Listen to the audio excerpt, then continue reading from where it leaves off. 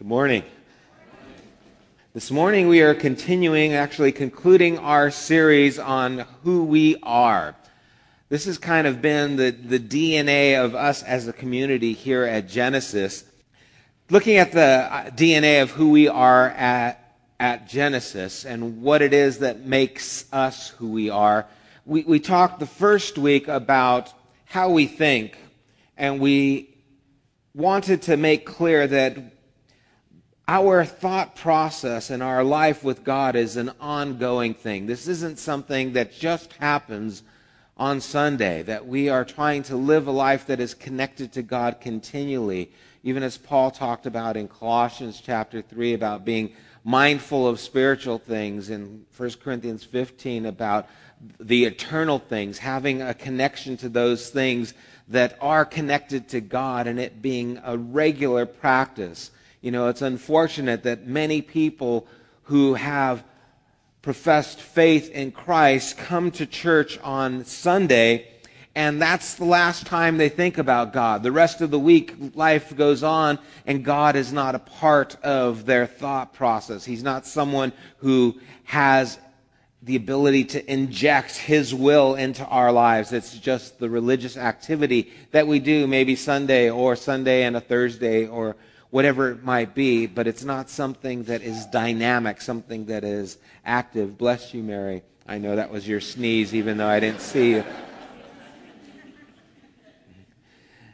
Then we talked about what we believe, and what we believe wasn't so much of a doctrinal thing, but what we believe at Genesis is that everyone here is made to be an ambassador of Christ, that we all have this ministry of reconciliation, that the body of Christ is in need of everyone to be a participant, that there is no hierarchy in this body of Christ, that just because someone is taking the occupation or a position of a pastor, they are not better than or more responsible than anyone else in the things that God calls them to. They have certain responsibilities for sure. They're required and held accountable for those responsibilities, but we all are supposed to be active in this thing. So this is something that we all participate in. And so we see that we are trying to live lives that are always mindful of the things of God and that are involved in the things of God. This isn't something that we leave for a few people. Oh yeah, that's what they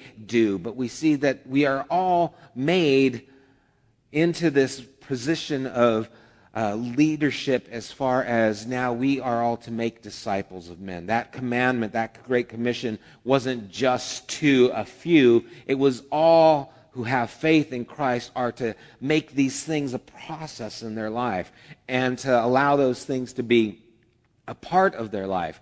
Last week we saw how we do these things, and we looked at Acts chapter 17 and how Paul identified with those in Athens. Jesus' words that we are to be shrewd, wise as serpents, but harmless as doves, that we are to be engaging our culture, not compromising our beliefs, but be able to communicate the truths of who Christ is in a way that people can understand, in a way that will be effective. And what we want to do today is look at what we can expect if we do those things. If we are a part of these things, what can we expect as followers of Christ?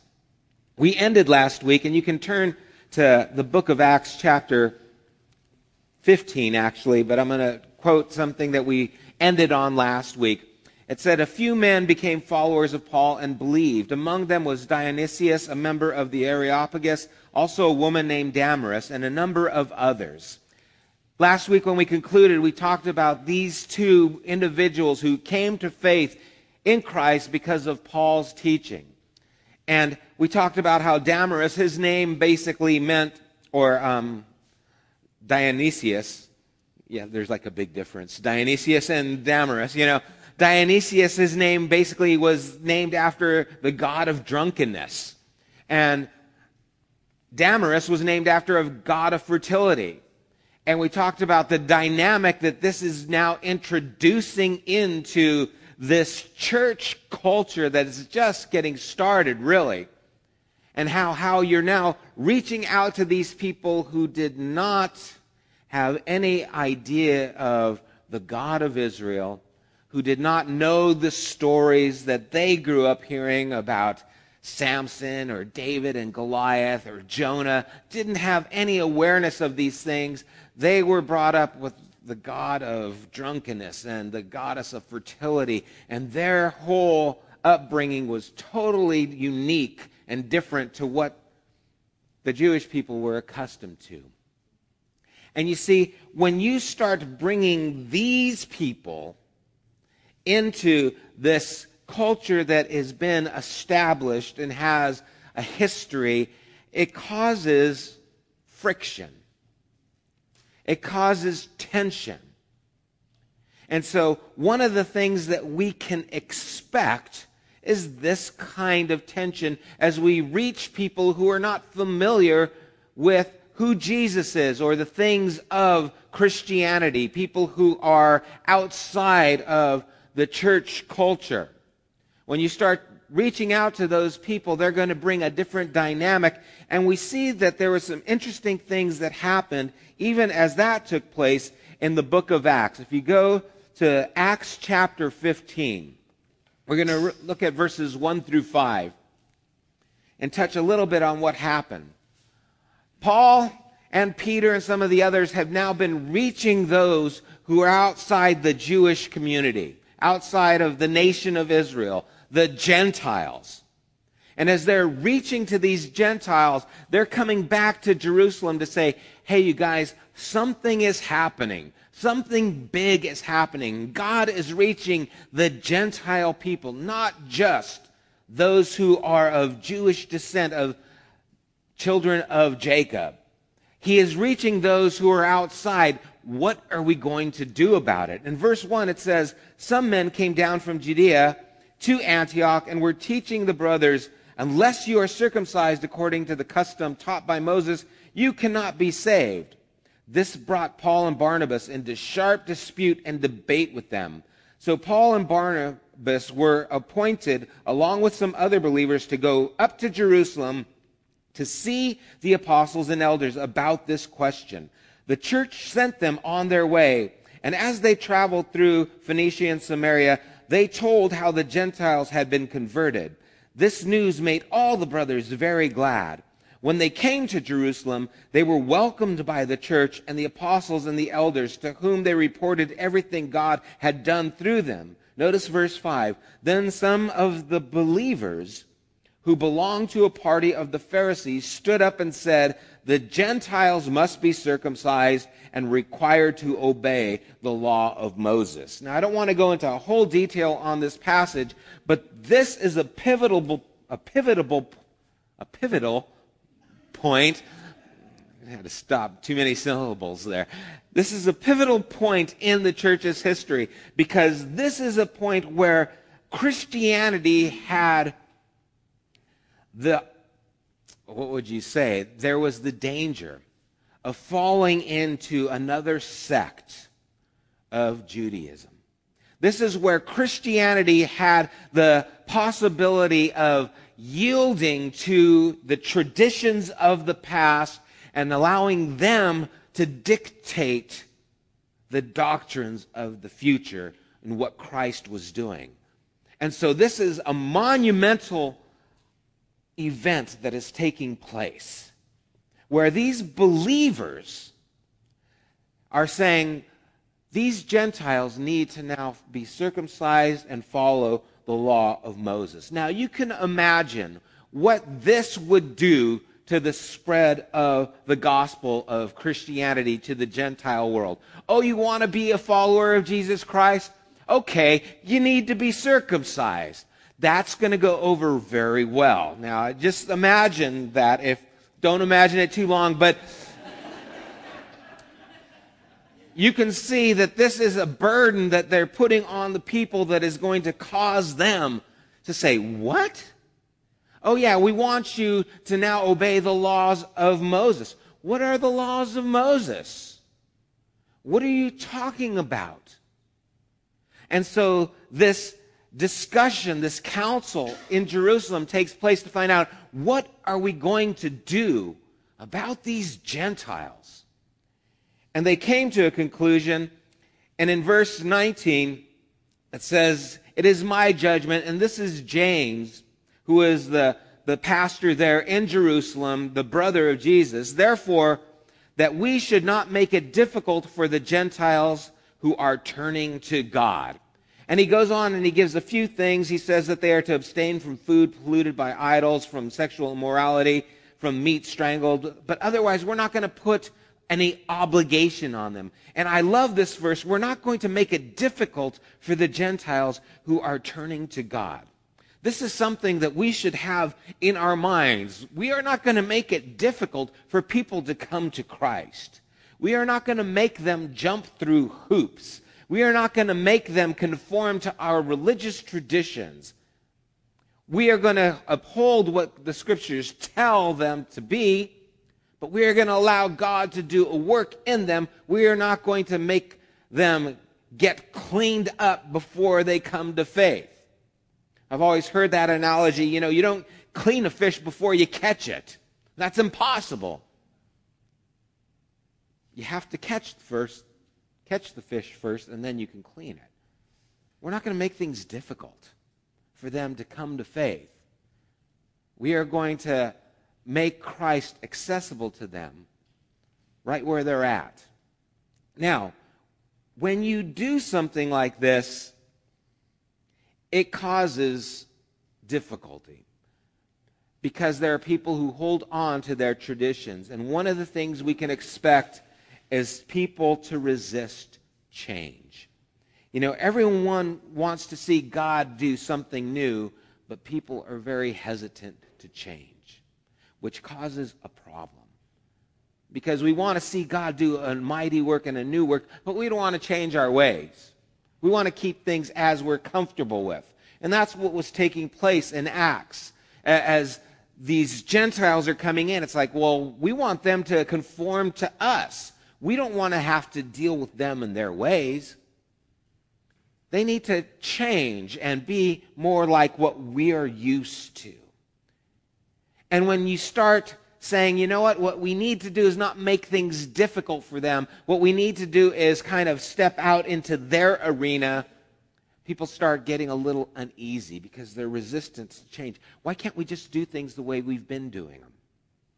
Well, because there are people who are out there who are not hearing the gospel, who are not receiving the gospel, and we talked about that last week. There are people who are not used to the way we talk, not used to the things that we do, and they are now being neglected. They are being isolated from the message of who Jesus is because we are developing our own culture. And our culture is not prone to minister to them. It's not open to them. It's not something that they can identify with. But we want to hold on to that rather than reach these people. And so now we make it difficult for them to come to a place of faith. And so as we move forward to try and reach people, we can expect resistance. We can expect people to say, we don't do things that way. We're not used to that kind of thing. And whatever those things might be. I remember years ago when I started doing a young adult study, we had a different atmosphere, and we set up some tables and kind of made it like a little Starbucks, and we had some candles. It just happened that way. It was just a different vibe. And I remember people coming up to me and saying, you need to have less candles. I was like, why? How many are too many candles? Well, it's just, they just didn't like how it looked. Well, it's, we're worried about it being considered, an emergent church, or we're worried about this. And it's like, they're just candles. We're not bowing and sacrificing, or, they're not altars. They're candles. And I remember as this began to develop, this ministry, I had a lot of people coming who were not followers of Christ, who were friends. And they came and we had good coffee, and they could sit down with their coffee at the table, and we would have this dialogue. And my studies weren't inductive Bible studies as maybe other people in the church had been used to, but it was very topical, and I was trying to find topics that were relevant to the people who we were talking to. And we had a large number of people who weren't followers of Christ who started coming on a regular basis, and some became followers of Christ through this. We started meeting at a pizza parlor. It's not there anymore. It had kind of like a stage. Bands used to play there, and on Sunday nights we would take the band and go there, and I would kind of talk while people are at the bar drinking and stuff, and it was just a different dynamic, but some people didn't like that because it was a little different. We're not used to doing that. You see, we had our way of doing it. And the thing is, there are a lot of people who you can get to be involved with the things that they're used to doing. There are a lot of people who will go to your, quote, church if you do things the way that they like you to do them. And so you can get a larger number of people if you just do things and conform to what they're used to doing, what they're comfortable with. The minute you start doing things a little bit different, people start going, I don't know. You got 7 candles. If you had 5, I might be able to go, but 7 is the number of, well, talk to Michael about that.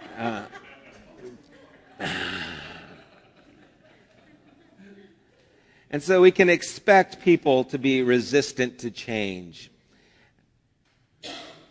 That's just the way it is. And now we have a choice. If we want to grow big, and we want a lot of people here, and we want them to, have our own little culture, well, then we need to do things this way. But if we want to be effective, if we want to be a part of the conversation with those who don't know Christ, then we are going to do some things that these people might not be comfortable with.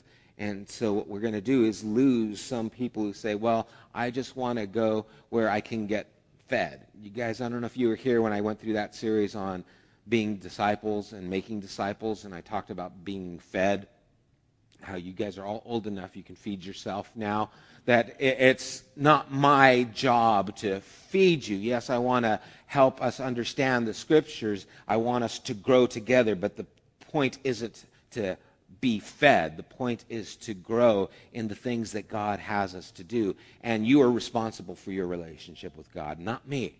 I'm responsible for mine. And so we are growing in this way, but there are people who are going to say, well, I want to go where I, quote, get fed. I want to go where they talk about, these things. I want to go where they're going to be talking about the things I'm used to talking about, the end times, the rapture of the church, those kinds of things. I want... Didn't mean to laugh. Yes, I did. I want to talk about these things that are part of the Christian hot buttons. And you guys don't talk about those things. We do go through the Scriptures on Thursday nights. We go through the Bible. Michael's going through the book of Judges. It's been great. Encourage you guys to go to that and continue learning the Scriptures. But then we're also going to do other things that hopefully are going to be able to touch the hearts of a lot of people who maybe don't know what Christ is about. And we want to reach those people as well. And so we need to be aware that there are people who are going to be resistant to change. Now, we are all resistant to change to a certain degree. Some people more than others. It's like the fashions. Some people are resistant to those things more than others. Turn with me to Isaiah 43. I know you all have pictures of mullets in your mind when I say fashions. Some people are like, no, they're still cool. Business in front, party in the back. Isaiah chapter 43, we have an instance where the nation of Israel is now enslaved to the Babylonians. They're in this dark place, and verse 16 is where I'm going to focus on, but I want to kind of ramp up to that in verse 14. It says, "This is what the Lord says, your Redeemer, the Holy One of Israel. For your sake I will send to Babylon and bring down as fugitives all the Babylonians in the ships in which they took pride. I am the Lord, your Holy One, Israel's Creator, your King. This is what the Lord says. He who has made a way through the sea, a path through the mighty waters, who drew out the chariots and horses, the army and reinforcements together. And they lay there, never to rise again, extinguished, snuffed out like a wick. Forget the former things. Do not dwell on the past. See, I am doing a new thing. Now it springs up. Do you not perceive it? I am making a way in the desert and streams in the wasteland. The wild animals honor me, the jackals and the owls, because I provide water in the desert and streams in the wasteland to give drink to my people, my chosen, the people I formed for myself, that they may proclaim my praise. You know, sometimes there are things that happen in our lives that paralyze us. Things that are difficult to go through. An event that happens that's just hurtful. And it's hard to get past it. Maybe someone has hurt you, wronged you in a way, and forgiveness is just a difficult thing. And you try and get there, and it's just a labor to try and let go of those things that have hurt you. But there are also times that we're very good. Things that happen that were just great and just powerful and meaningful in your life. And those things, you look back and it's like, that's what I wish I was again. Those glory days. Back when I, was my proper weight. Back when, I was healthier. Back when things were going well, when the money was good, and we start doing the same thing. We get locked in that time and we think that things will never be as good as back then. And we still get trapped in that place where we are stuck in this memory, this thought that doesn't move us forward. As Isaiah is writing here, in verse 16, when he says, this is what the Lord said, who made a way through the sea, a path through the mighty waters, who drew out the chariots and horses, the army and the reinforcements together, and there they lay, never to rise again, extinguished, snuffed like a wick. That sounds beautiful. Wow, that's really cool. But what does it mean? What's he talking about? Well, he's talking about when God delivered the nation of Israel from Egypt. Now, here's the thing. Throughout the scriptures, we always see God saying, remember, remember, remember. Remember when I delivered you from Egypt. Remember how I did these things. Set up a monument. Remember all the things that God has done to deliver you from the hand of Pharaoh, from the people in oppression that you were once slaves in. Remember. And now he says in verse 18, forget the former things. What am I supposed to do? Am I supposed to remember or forget? What's he trying to say here? What he's telling the nation of Israel is, what I did, it's okay to remember and build on the past, but don't get trapped in it. Don't get stuck in the past. You can build on it, but I want you to live in the future or in the present, and I want you to look forward to the future that I have for you. Don't think that I am done. Well, God delivered us from Egypt that time, but man, that'll never happen again. Or it was as good as it's going to get and it's over. He's saying, forget what I have done, and now look at. I'm doing something new. Do you perceive it? Do you see what I'm doing it? Are you stuck in what I did, and that is blinding you from what I am doing? And many times what happens to us is we get stuck in looking at how God did things, and he's doing something new, and he says, do you perceive it? Do you perceive what I'm doing right now? And I am using you, Israel, as a pen to write my story. And I've written things in the past, but I'm writing things now, and I'm going to use you to write my story in the future?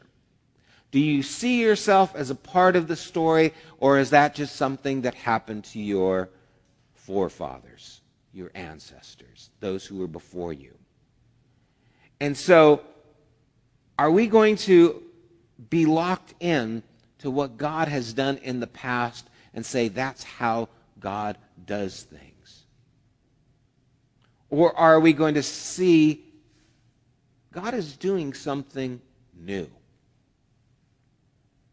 Are we going to be aware of it? Are we going to be able to perceive that he is doing something new? Can we perceive it?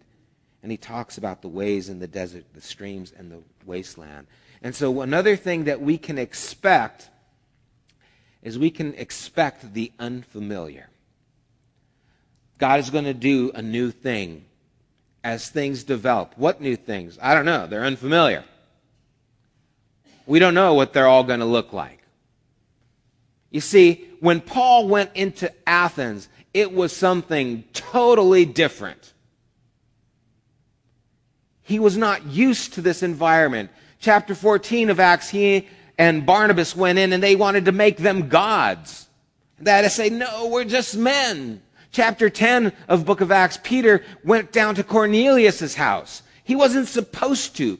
And he had this vision. He says, God, I've never eaten anything unclean. And the Lord said, Peter, don't call uncommon what I have cleansed. God was doing something new. He was reaching people that they hadn't reached before, and it was different than they'd ever experienced before. And it was unfamiliar, uncharted territory for them.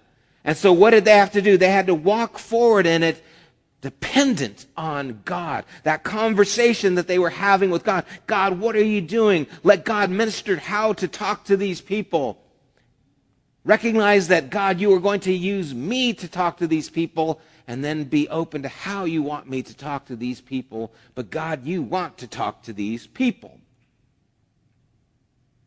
And sometimes we have to get past the stereotypes in our mind of these people, whatever these people might be. And these people in our society, who are they? They might be people of a different political persuasion than you are. It's amazing how politics can divide people. And you've got people who think there's no way you can be a Democrat and be a Christian. There's people who believe there's no way you can be a Republican and be saved. And so now you've got divisions because of political persuasions.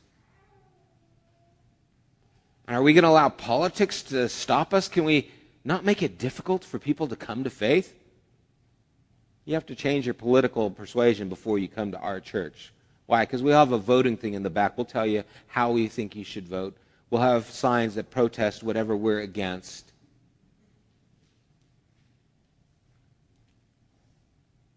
And we make it difficult for people to come. Well, wait a second. I'm used to this. Yeah, I know. We're resistant to change. That maybe God wants us to put down the banners, put down these things so that we can reach people that we're not reaching.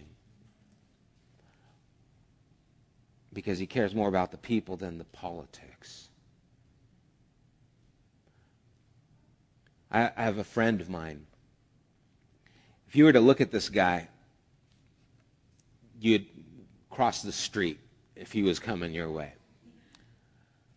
The guy's pretty hard looking. He's tatted up pretty good, and he's not the most tactful person in his talking to you. He cusses quite a bit, and he kind of talks, I don't know how to say it. He's got a lot of slang in his language, and when you talk to this guy, it's like, this guy's a rough dude. And to look at him, you would think, man, this guy, I don't really care to hang out with this guy. You see, I've known him over the years and have developed a friendship and a relationship with him, and he's got some serious physical conditions now where he's not able to really get out of his house much anymore. He's younger than me. He's a young man in his 30s.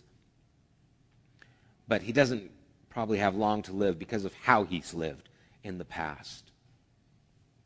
And you see, just the week before last, he called me up Goes, hey, Sam. Hey, man, how's it going? Well, not so good. And he started telling me some of the physical conditions that he's going through and the problems that he has. And then he started just weeping. He just started crying. And you see, if you were to look at this guy and just see him, you would say, man, this guy is just one hard case. This guy has lived his life. He's destroyed his body. He's got kids that he's not really as attached to as he'd like to be. He's got a lot of baggage and a lot of issues. And you would just say, this is a hard case. But you see, I know him. And I know that he is broken. And he calls me and he cries to me. And he asks for prayer. And he says, I believe in Jesus, Sam. I've just messed up my life. And I'm sorry for what I've done. And I get to encourage him in the Lord. And I want to try and help him in the things that he's dealing with his kids and with his life as much as I can. But if you looked at him, you'd just say, man, this guy is no good. Look at all the things he's done with his life. He's destroyed his life. But you see, God loves him.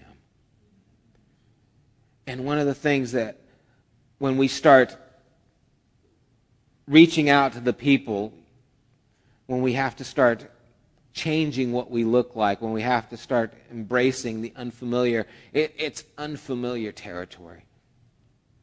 And sometimes you approach people like this and you don't know what to say. I don't know how to relate to you. I don't know what it is you need. And I have to depend on God and say, God, just help me. And it forces me to grow. It forces me to think differently.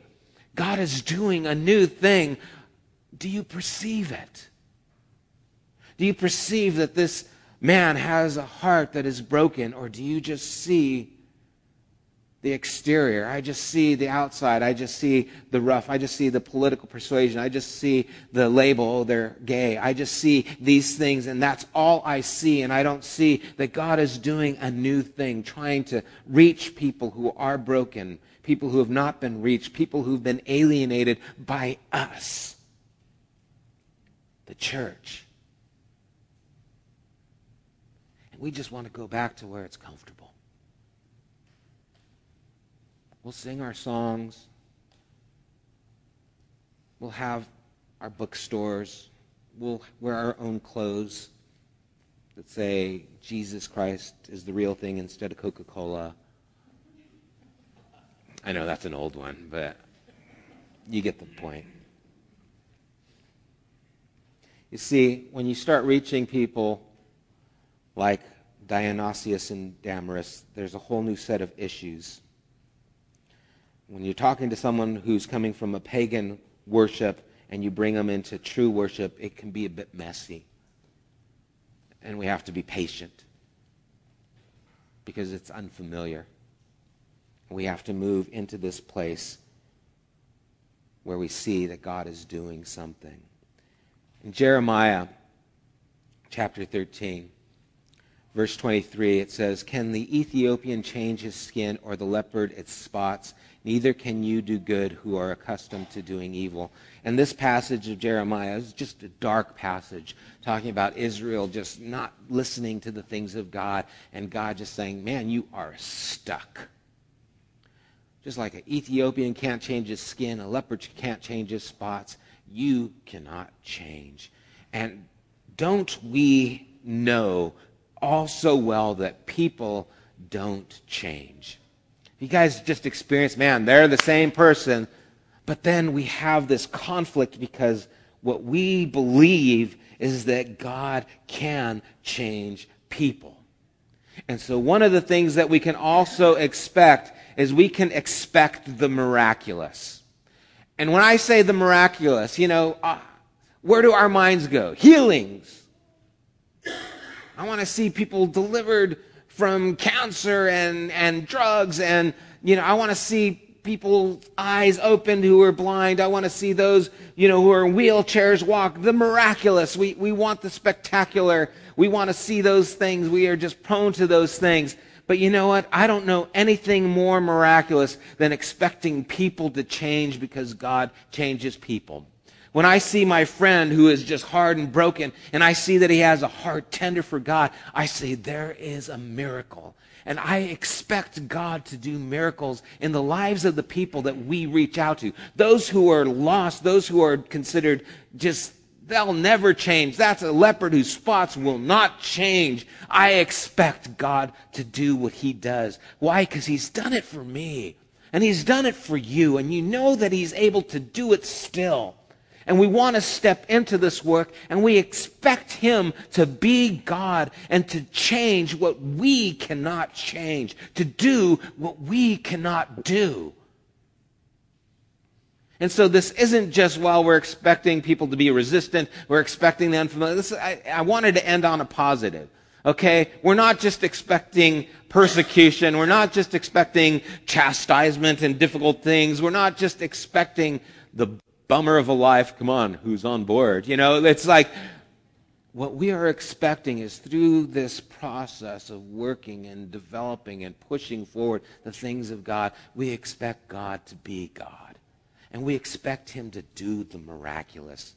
There is nothing more powerful than seeing God take a life that is broken, crumbled, and just a shell of a human being and breathing life into them and making them alive. There is nothing more miraculous. Because, tell you what, people, all healing is temporary.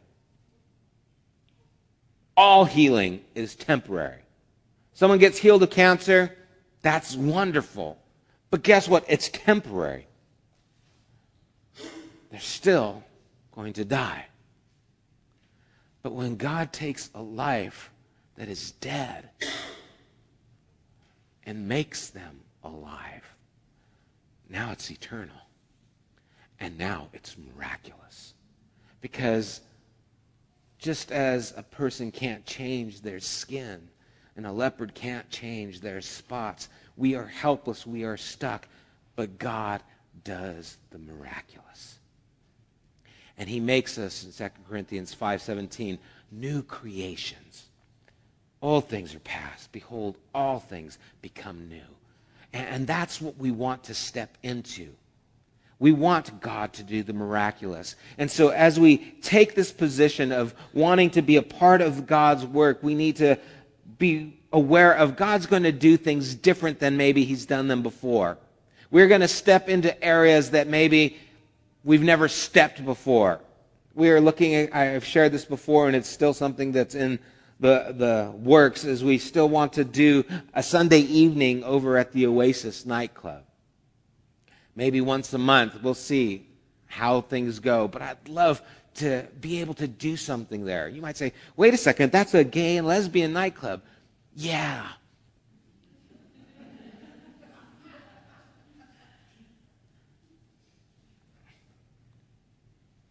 I want the voice of who Jesus is to be clear. And I want people to know that even though a leopard can't change its spots, God can make people new, a new creation. There is a hope that is beyond anything this world offers.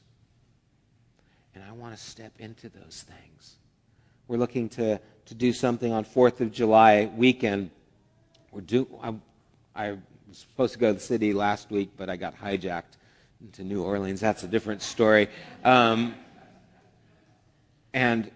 want to go to the city and put up what we're calling a freedom board. And basically it's going to be like a giant chalkboard where people can just write what it means to be free to them. Anyone in the community. We just want to put this up, and I just want to hear what people think freedom is. I want to get at the pulse of our community, see who's there and what's going on and what their conversation is so that we can better dialogue with them. I want to engage in those things. That's why we're at the Foothill Family Shelter. We're there to just be a part of the lives of these people. And we want to see God do the miraculous. We want to see God change people. That's what we want to see. Because God does that. And only He can do that.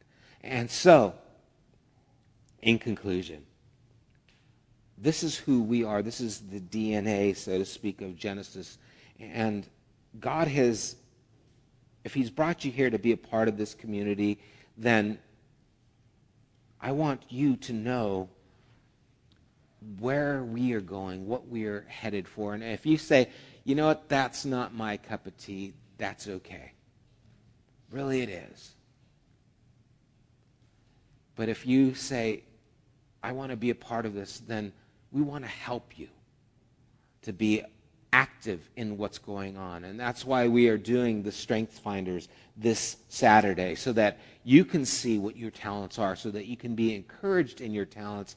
And we want to give you room to utilize your talents and your gifts in this picture that God is doing. And so this isn't just some, we're just going to go have a leadership class. No, we want to empower you to be used in the areas that God has gifted you and has created you. Because each one of you are a disciple maker. Each one of you are an ambassador to Christ. Each one of you are to have a dynamic and living relationship with God that affects the world around you. And we want to do this in a way that is natural, in a way that is real, in a way that God can use to change the lives of the people around us. That's what we desire. And so I hope you'll join us and be a part of this work. I hope you'll push this work forward in ways more than I can, in ways bigger than what I can imagine. God has given you dreams. God has given you creativity. God has given you visions, just like He's given Peter, just like He gave Paul. He's giving us collective vision that will push this good news of who Jesus is further. Let's pray.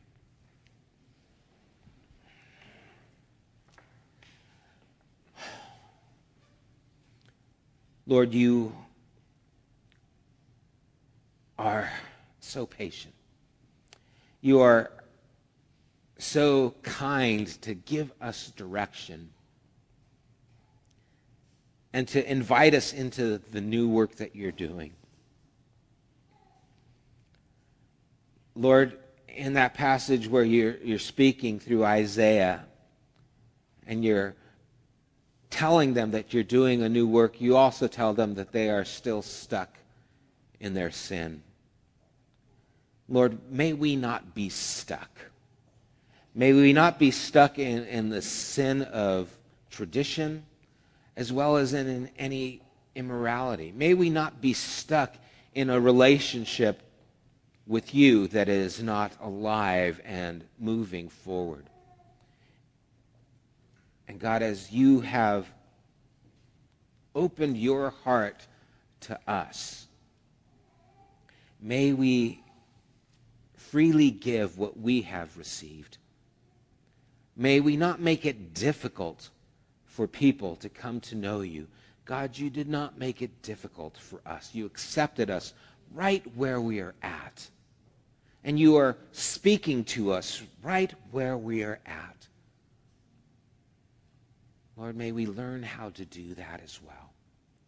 And I do pray for this Saturday, the Strength Finder, Lord. I pray that it would light a fire within our souls and excite us about what you have given us and how what you've given us can be put to use. Lord, may this be an explosion in the community of Genesis as you unleash just person after person with their talents and their gifts to further the work that you want to do in our community. God, I entrust this work to you. May we expect resistance. May we expect the unfamiliar. And may we expect you to do the miraculous. May we not lose heart or grow faint. in doing what you want us to do, doing what is right. We do ask this in Jesus' name. Amen.